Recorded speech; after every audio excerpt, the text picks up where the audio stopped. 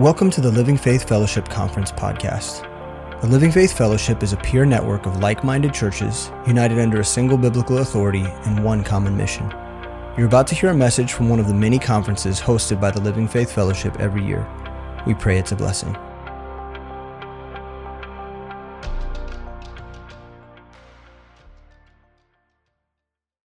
Good evening.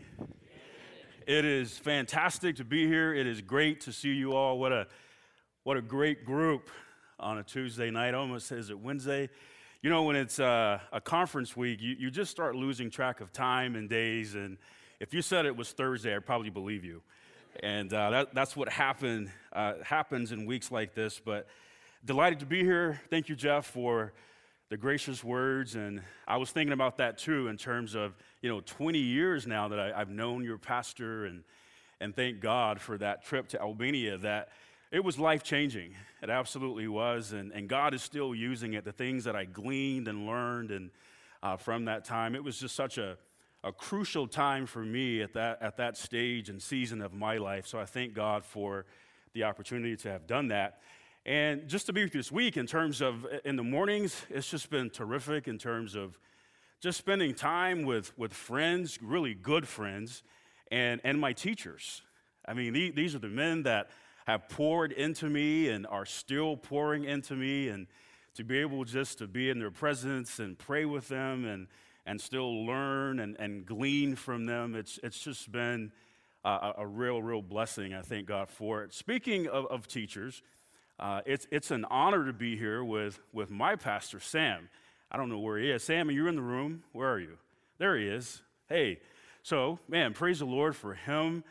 Thankful that he and I and the rest of the MBT, or some of the MBT pastors could be here, and leaders from Midtown, and just thankful for Sam's support to just whatever God is up to in our lives, he's just for. I love him and have learned so much from him, in particular in these last 6 months that have, I was thinking about that. It's like, we've all gone to shepherd school, but there is no class to say, here's how you lead a church during a pandemic.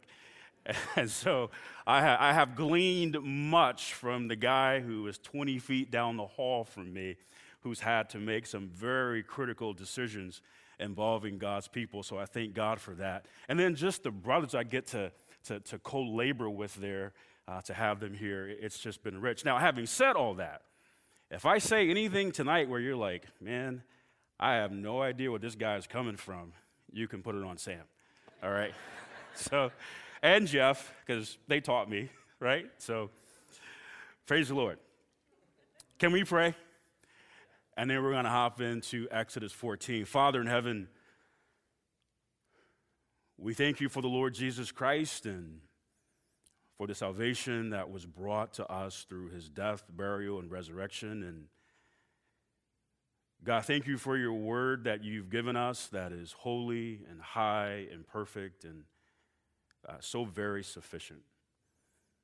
God, it's a very trembling thing to stand in this position and even just say a word. But Father, as you've done time and time again, would you just help me be obedient to you, to be a vessel that you can use for your honor and glory for the edification of your people. In Jesus' name we ask it. Amen. So, as we heard from Randy last night, who cranked our tractor, I think, if I can, I had to work that in. I was like, I gotta work that in somehow. I think I just did. So, mission accomplished there.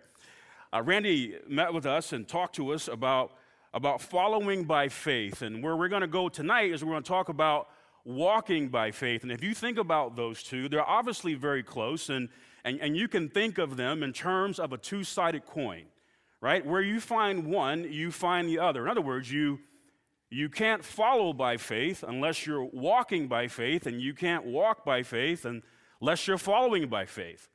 But when we're talking about walking by faith, this is very, very important. Walking by faith has everything to do with your perspective of God. It absolutely does. And that's where we're going to be looking tonight. But having said that, I want to take it one more step and establish this principle. Because if walking by faith has has to do with your perspective of God, then this is very, very important.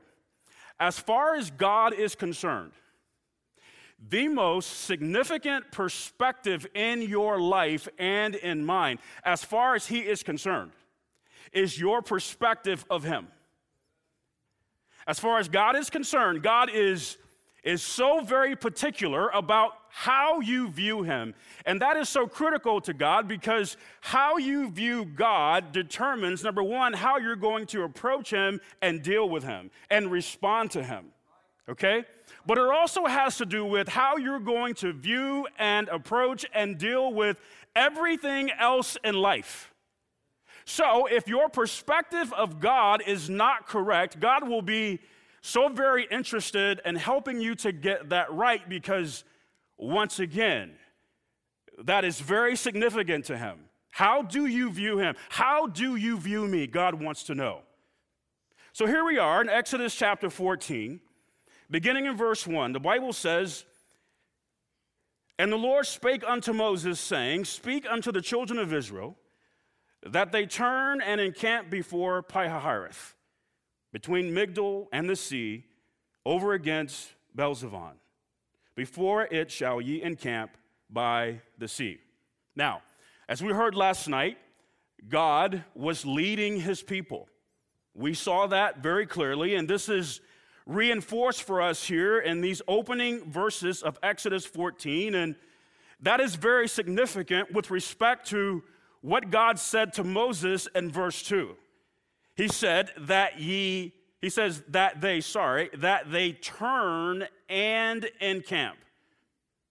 Now, this is critical because wherever Israel is about to find themselves, what we can take from this is that it was absolutely going to be of God.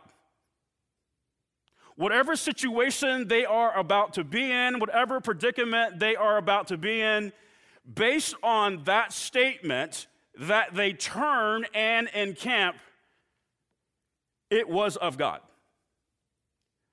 The instruction for them to turn meant that, listen, they had to change direction. God was leading his people. This is what he does. And he was specific in verse 2 about where they were to go. And this is what God has been doing in Exodus 13, as we saw, and now here in Exodus 14, is God is deliberately leading his people. This is what he does. It hasn't changed. He is still doing that with us through his word and his spirit. But verse 3 begins to unpack this for us even more. Verse 3 says, "For Pharaoh will say of the children of Israel, they are entangled in the land. The wilderness hath shut them in. And I will harden Pharaoh's heart, that he shall follow after them. And I will be honored upon Pharaoh and upon all his host, that the Egyptians may know that I am the Lord." And they did so. Now, as it relates to the locations that we just read about, they can't be pinpointed with precision as of today, but here's what we do know. Based on what we just read, to the human eye, Israel seems to be in a no-win situation. To the human eye. This does not look good. It's not favorable. However, if we're walking by faith, we know better, don't we? Or at least we should. Because regardless of appearance, the believer must always know this. We must always know this. Listen, God is always greater than our circumstances. He always is. And this is preserved for us in verse 2. Would you look at it? Pi-hahiroth, it means place of liberty. Well, how about that? Because that was not Israel's situation in Egypt, was it? It wasn't a place of liberty for them. As a matter of fact, it was as opposite of that as you could be. It was a place of bondage and affliction and hardship and drudgery. Migdol means a tower. David will later say, as we know in Psalm 61, verse 3, "For thou hast been a shelter for me and a strong tower from the enemy." Beelzebub, Lord of the North, it means, and when you compare Scripture with Scripture, this has judgment in view. So as the strong tower of Israel, God was about to set his people free and judge the Egyptians. This is what God is telling us here in Scripture. It might not have looked that way, but that's exactly what God was doing. In that great trial that Paul endured in Asia, consider what we find in 2 Corinthians 1, verses 9 and 10. "But we had the sentence of death in ourselves, that we should not trust in ourselves, but in God, which raiseth the dead, who delivered us from so great a death, and doth deliver, and whom we trust that he will yet deliver us." Brothers and sisters in Jesus Christ tonight, God has delivered us. He is delivering us, and he will deliver us. Amen? Praise the Lord. Despite a pandemic, despite a recession, despite all the nonsense and craziness going on in the world, that's the truth. Listen, in Christ, we have won.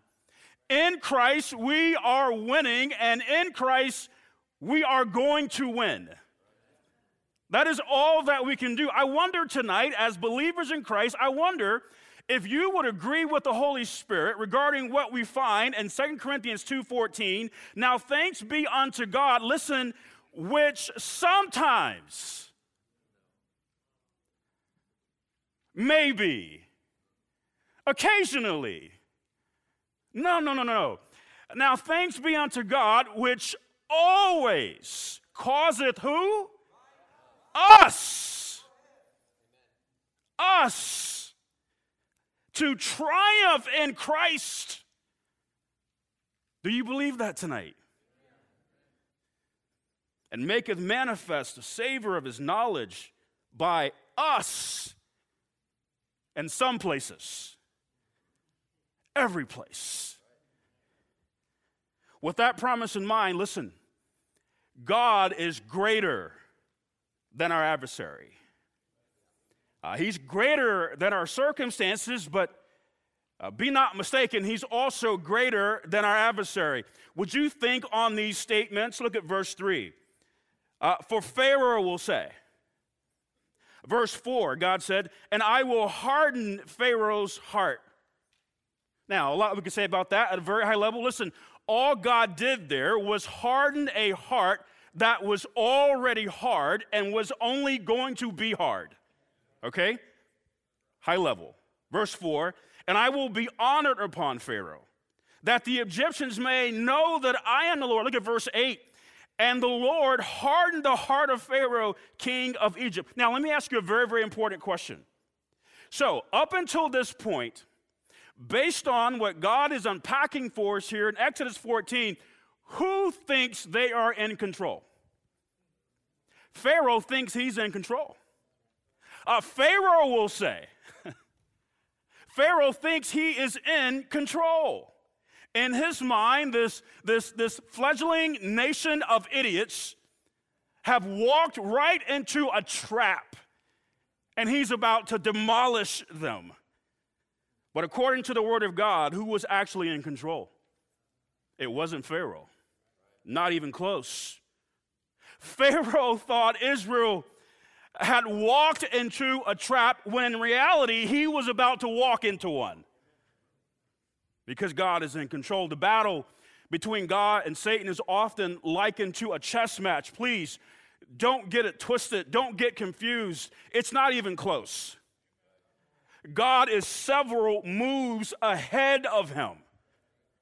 The evil that Joseph's brothers thought against him, God meant it unto good. Haman thought the gallows were being made for the Jews, but in reality, they were being made for him. The furnace that was heated 7 times hotter for Shadrach, Meshach, and Abednego was actually what God would use to see a new decree issued that said every people, nation, and language that spoke anything against our God would be cut in pieces and their house would be made a dunghill. And yes, that means exactly what you think it means. The wicked conspirators of Daniel thought they were setting the table for the lions to enjoy a nice meal. And they were setting the table, except what they didn't realize is that they were going to be the entree, not Daniel. The Bible tells us that those lions had the mastery of them and break all their bones in pieces. God is greater than our adversary, and we have to know that. The problem, however, is too many of God's children are buried in the narrative of the world. In this, they believe that God has somehow he has lost his omnipotent touch. Maybe he went to the doctor and maybe he too has COVID-19. So at one point, he was the God who could do exceeding abundant above all that we could ask or think, but as we survey everything going on in the world, clearly he's not that guy anymore. He's lost that. Satan subtly propagates that narrative through the media. But when we're buried in the narrative of the word, we know so much better. Paul told us that the Lord Jesus Christ spoiled principalities and powers, and he made a show of them openly, triumphing over them in it. See, God can cause us to always triumph in Christ because Jesus has triumphed over the adversary.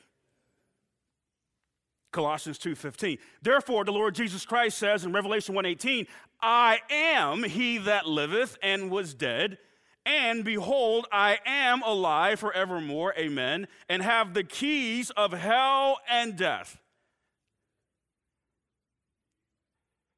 When Jesus died on the cross for our sins, was buried, and rose again on the 3rd day, according to the scriptures, he defeated our adversary and his army. And listen, he did it openly. Listen, it was the most decisive defeat in the history of mankind. It was decisive.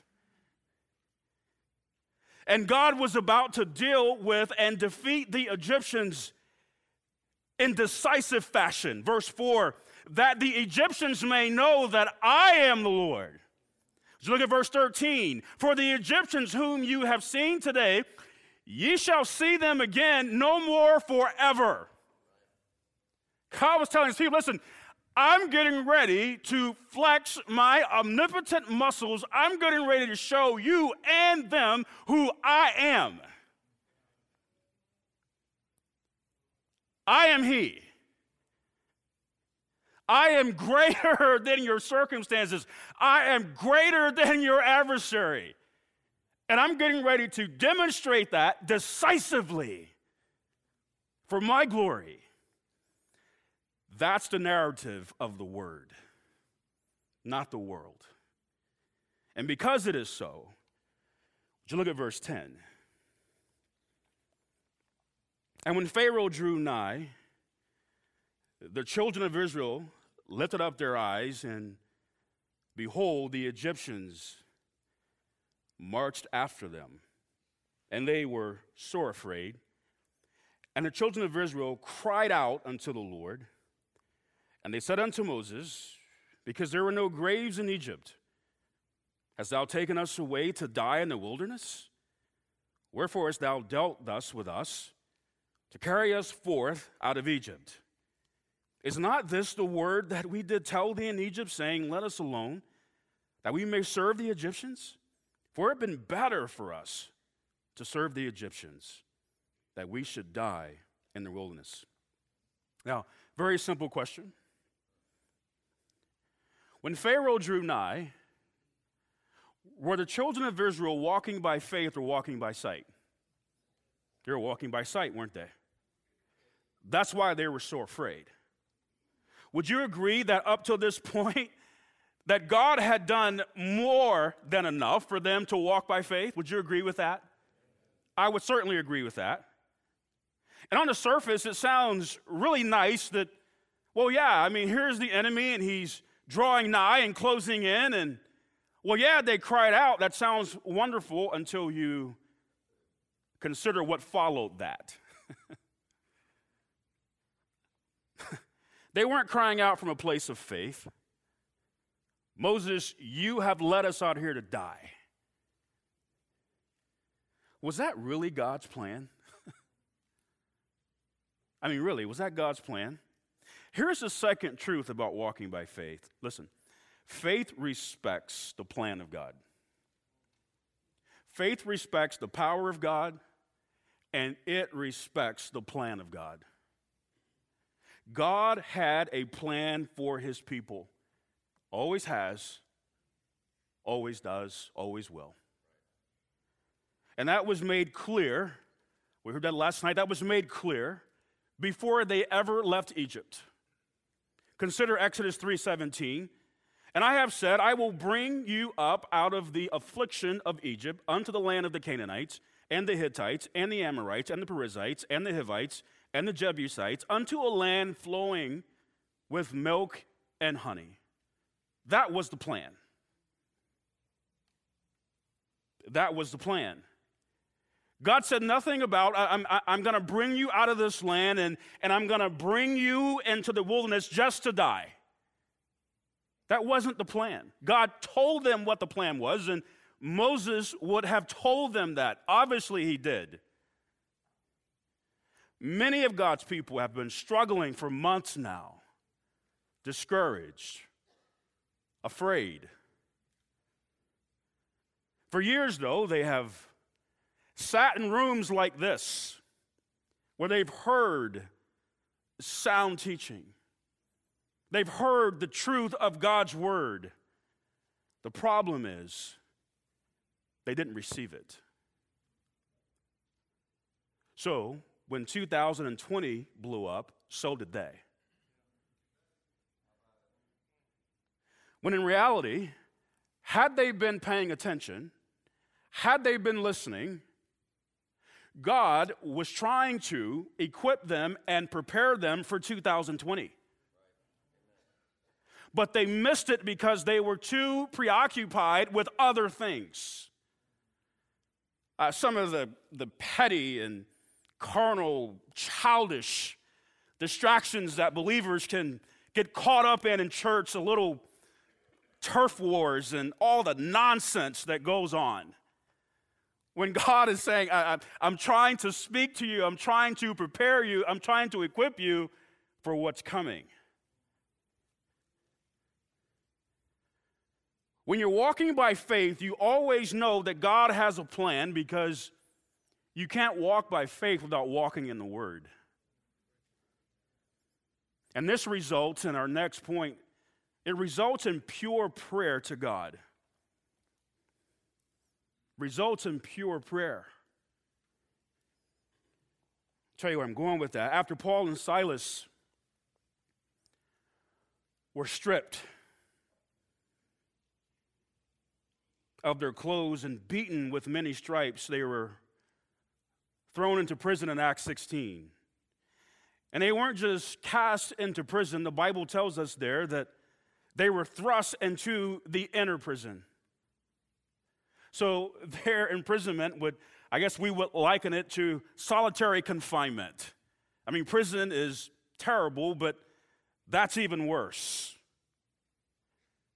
And if that wasn't enough, they made their feet to fast in the stocks. This was a torture device that would have induced cramping and intense pain. But of course, that's lightweight. I mean, that's lightweight compared to what we're doing. I mean, come on. I mean, that's nothing compared to I mean, really, does God expect me to still attend church and tithe and share the gospel and make disciples and have a heart for missions? I mean, listen, Paul and Silas, they would wilt today in this situation, wouldn't they? I mean, really, I'm serious. It's amazing to me that it's subconscious, but there are some believers who have this idea that God is sitting on his heavenly throne saying, wow, man, you guys are in a real pickle down there, huh? I tell you what, sorry, I didn't see this coming. I tell you what, man, you guys just do the best that you can, and once this settles down, you can start coming to church again, and Chris, I would never expect you to tithe right now. No, give it to Amazon. After all, you're going to need something to help you stay comfortable at home, or maybe when it's really cold, when you're going out to dinner to have a nice meal with your family, because, of course, you can't get COVID there. You can only get it at church. It is unbelievable. It's unbelievable. Look at what they did, Paul and Silas, Acts 16:25. And at midnight, Paul and Silas prayed and sang praises unto God, and the prisoners heard them. See, in Acts 13, the Holy Ghost said, separate unto me Saul for the work, Barnabas and Saul for the work whereunto I have called them. So in Acts 16, when Paul was humiliated by being stripped and beaten with stripes many times and cast into the inner prison with his feet placed in stocks, you know what? He was on his second missionary journey at that point. In other words, listen, he was full aware of the fact that God had a plan to use him to advance the gospel, make disciples, and plant churches. That was the plan. He knew that. This is why he and Silas could offer prayer and praise unto God. Not, God, what are you doing? See, walking by faith also results in a pure perspective of God. It always does. So what we're saying earlier, right? Walking by faith has everything to do with your perspective of God, which God is so very concerned about. This was not some cruel trick God was playing on Paul and Silas. Now, this principle that I'm about to share with you, it is so preschool that you might be so offended that you might get up and walk out. I would understand. Like, listen, I did not set aside time in my busy life and schedule to come and hear this guy from Kansas City who knows nothing to just give me this principle that is fit for my kids, toddlers. But I do find it necessary. Understand, our God does not play games. Our God does not play games. He does not. Exodus 14:11, hast thou taken us away to die in the wilderness? See, that exposed, in that moment, that exposed their perspective of God. It does. Listen, what we really think of God is always exposed in hard moments. What we think of God is always exposed in hard moments. Make no mistake about it. Please understand, brothers and sisters, 6 months ago, God was not sitting on his heavenly throne bored to death. And he called a meeting with the Godhead and said, you know what, guys, you know what? How about a pandemic? How about some social unrest? And I'm going to sit back with some popcorn and just watch them squirm. I am just bored, man. I mean, gosh, after a while, what is there left to do? You got believers who are just, God, what are you doing? I don't like this. I don't understand it. I don't agree with it. Why did you let it happen? And it makes no sense to me. And until you make this better, I'm done. Like he's playing some cruel game. That cannot be the behavior of someone where it is said of them that their wisdom and knowledge are deep and their ways are past finding out. Romans 11:33, where it is said of this person that their foolishness is wiser than men. God doesn't play games or tricks. He doesn't tease. Finally, verse 13.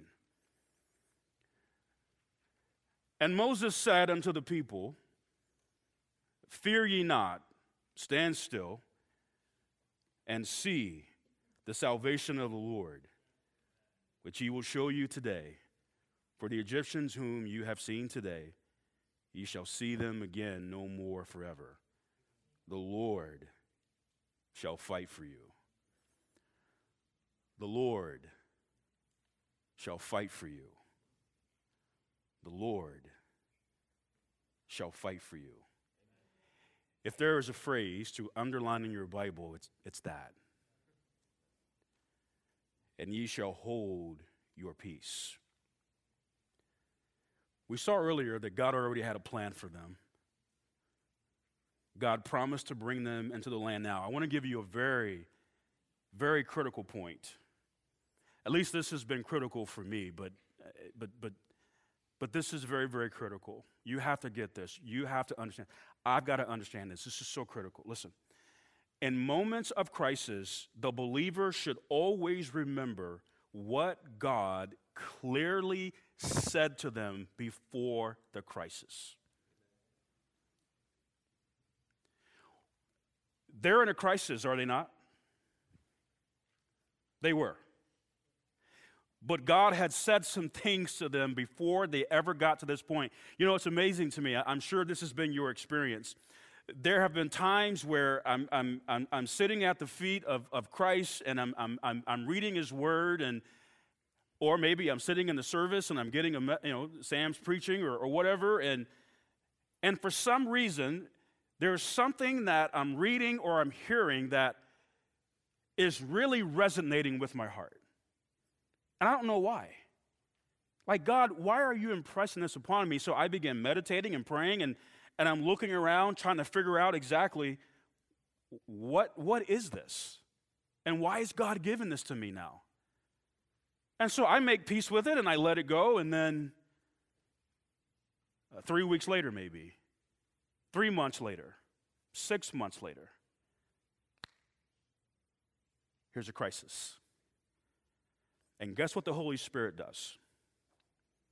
Remember that morning when you were sitting at the feet of Christ? And remember I spoke to you from book, chapter, verse? And you began praying and trying to understand and discern what that meant? This is what it was for. So, okay, man, it has blown up, whatever's going down, God says, I've already prepared you. I've already told you how to think, how to respond to this. Do that. Well, I got to talk to Sam. Well, actually, you don't. I got to email Jeff, or I got to talk to... No, I've already spoke to you. Go with that. King Saul failed miserably in a moment of crisis at Gilgal in 1 Samuel 13, didn't he? And why did he fail? He fell because he didn't hold on to what he was given in 1 Samuel chapter 10 by Samuel. God had already told him, This is what you do. That's it. In this final point, faith rests in the promises of God. Faith rests in the promises of God. Verse 6 and 7. And he made ready his chariot and took his people with him. And he took 600 chosen chariots and all the chariots of Egypt and captains over every one of them. So many of you are familiar with the Jewish historian and scholar Josephus, who died in 8100, and he wrote that the Egyptians pursued Israel with 600 chariots, 50,000 horsemen, and 200 footmen, all armed. So here's this nation, hemmed in, not equipped, not prepared physically for what's coming against them. They are beyond outmatched with women, children, and elderly. And let me get this right. You want us to fear not, stand still, and see the salvation of the Lord, which he will show us today. That's exactly what we were thinking, Moses. Far from it, right? See, faith that rests in the promises of God produces confidence in the heat of battle. It produces confidence in the heat of battle. It does not produce fear, but confidence. A confidence that no matter what or who is coming against me is not greater than the great God who is for me. Romans 8:31. And nothing screams confidence like standing still in moments of intense testing, where it defies logic, it defies all the human stuff we can think of. And what was said to Israel, has it not been said to us also? 1 Corinthians 16:13, watch ye, stand what? Fast in the faith. Quit you like men, be strong. Ephesians 6:11. Put on the whole armor of God that ye may be able to what? Stand against the wiles of the devil. And we can go on and on and on, but this speaks to us taking a firm faith position. And that faith position is based on what God has said to us.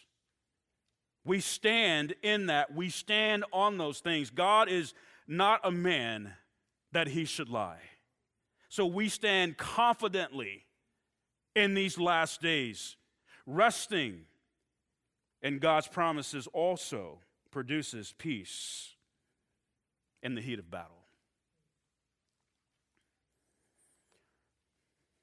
The Super Bowl that we are so very familiar with in our country is, sorry Browns fans, I know it's been a while, but there is hope, as we've learned in Kansas City. There is hope. But the Super Bowl is the largest athletic stage that there is. I mean, millions upon millions of people watch it all over the world. So for you sports fans, you'll remember this, but Super Bowl 23, 1989, featured the San Francisco 49ers and Ohio's own Cincinnati Bengals. Remember that game? It was a very fine game. And so here we are in the fourth quarter. Under 4 minutes to go, the Niners are down by 3 points. Score was 16-13. Cincinnati was ahead by 3. The Niners get the ball on their 8-yard line. Now, if you are a halfway intelligent sports fan, you know that's not a good situation, especially in that game against a very, very good defense, the Bengals at the time. Well, they get the ball on the 8-yard line, so they've got to go 92 yards to score a touchdown, but a field goal would have tied the game. But still, it was not an ideal situation. So here they are in a TV timeout, and the great Joe Montana. He's in the huddle with the team, and the timeouts, as you know, are longer in the Super Bowl. So he's just trying to stay loose. And as he tells the story, he goes, I could sense that the team was more tense than normal, especially Harris Barton. He was a great offensive tackle for the Niners. He says he would always get nervous, but even more so in this situation. So as they're in a timeout, they're in a huddle, Joe Montana looks up and sees John Candy, the former actor. And he says to the team, hey, isn't that John Candy? And they look at Joe Montana first like, what? And then they turn and, yeah, sure enough, that's John Candy. Oh, okay. As Montana tells it, he says, you know what, that moment, what it did was it helped the team relax. It helped them just stand back and focus, and sure enough, they just start methodically going down the field. Play after play after play after play. For many of you sports fans, you've seen it 100 times where Joe Montana hits John Taylor on a slat touchdown. Niners win a Super Bowl. I've heard different guys talk about that game who were in that huddle, and what they said was, they said in that moment, we realized that we had not Joe Montana, but we had Joe Cool, one of his nicknames. I mean, to this day, there are some who think that Joe Montana was the greatest ever to play the quarterback position, although in Kansas City, we might disagree right now. We feel pretty good about our quarterback. We feel very good about our quarterback, to be honest with you. And we think when it's all said and done, he'll be the greatest ever. Amen? All right, very good. So, you might have Troy here, but he's still a KC man at heart. I know that guy. But here's what the team said. They said, we knew that if Joe Montana, if he could be that relaxed and that calm as our quarterback, we were good. You see, up to that point, Joe Montana had led the 49ers to about 20 fourth quarter comebacks. And so they knew what he could do. And it helped them relax. And it helped them focus and execute their game plan. You go, okay, I know you're a sports fan, but that was a very long illustration. Please tell me where you're going. Here we are. We're in the fourth quarter, are we not? We're in the fourth quarter of this dispensation. And we have the greatest of all time. We have the greatest of all time, who is leading us down the field. So here's what he's done. What he's done is he's called his church, and we're in the huddle. We're in the huddle. This is the last drive. We're in the huddle, and he's called the play. And here's the play. All right, everybody. You ready, church? Matthew 28, 18 to 20. Everybody got it? Break. That's the play. And he comes out of the huddle, and he stands as the captain, as Jesus Cool. Because he's got this. And like a good quarterback, he gets to the line, and he's got a cadence. And he's talking to his team, he's talking to his players, and it goes like this. Hey, tell them.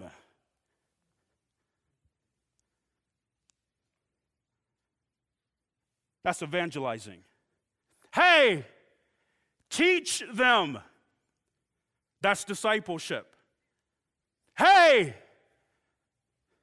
train them. That's equipping. Hey, task them. That's sending. That's the play. Would you please hear me? Here's what he's not saying. Hey, CDC. Hey, Donald Trump. Hey, Joe Biden. Hey, civil unrest. No. Hey, everybody, here's the play. Matthew 28, 18 to 20. Tell them, preach the gospel, teach them, make disciples, train them, equip them, send them, task them. That's the play. That is the play. You got it? I don't know of another play.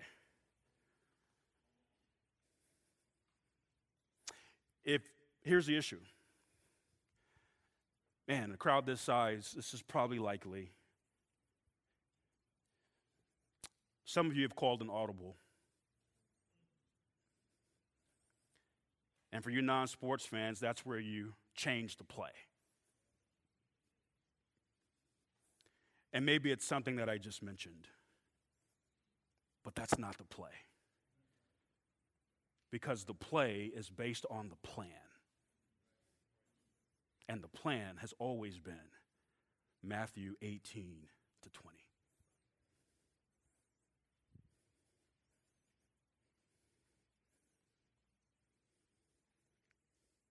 Our God is powerful.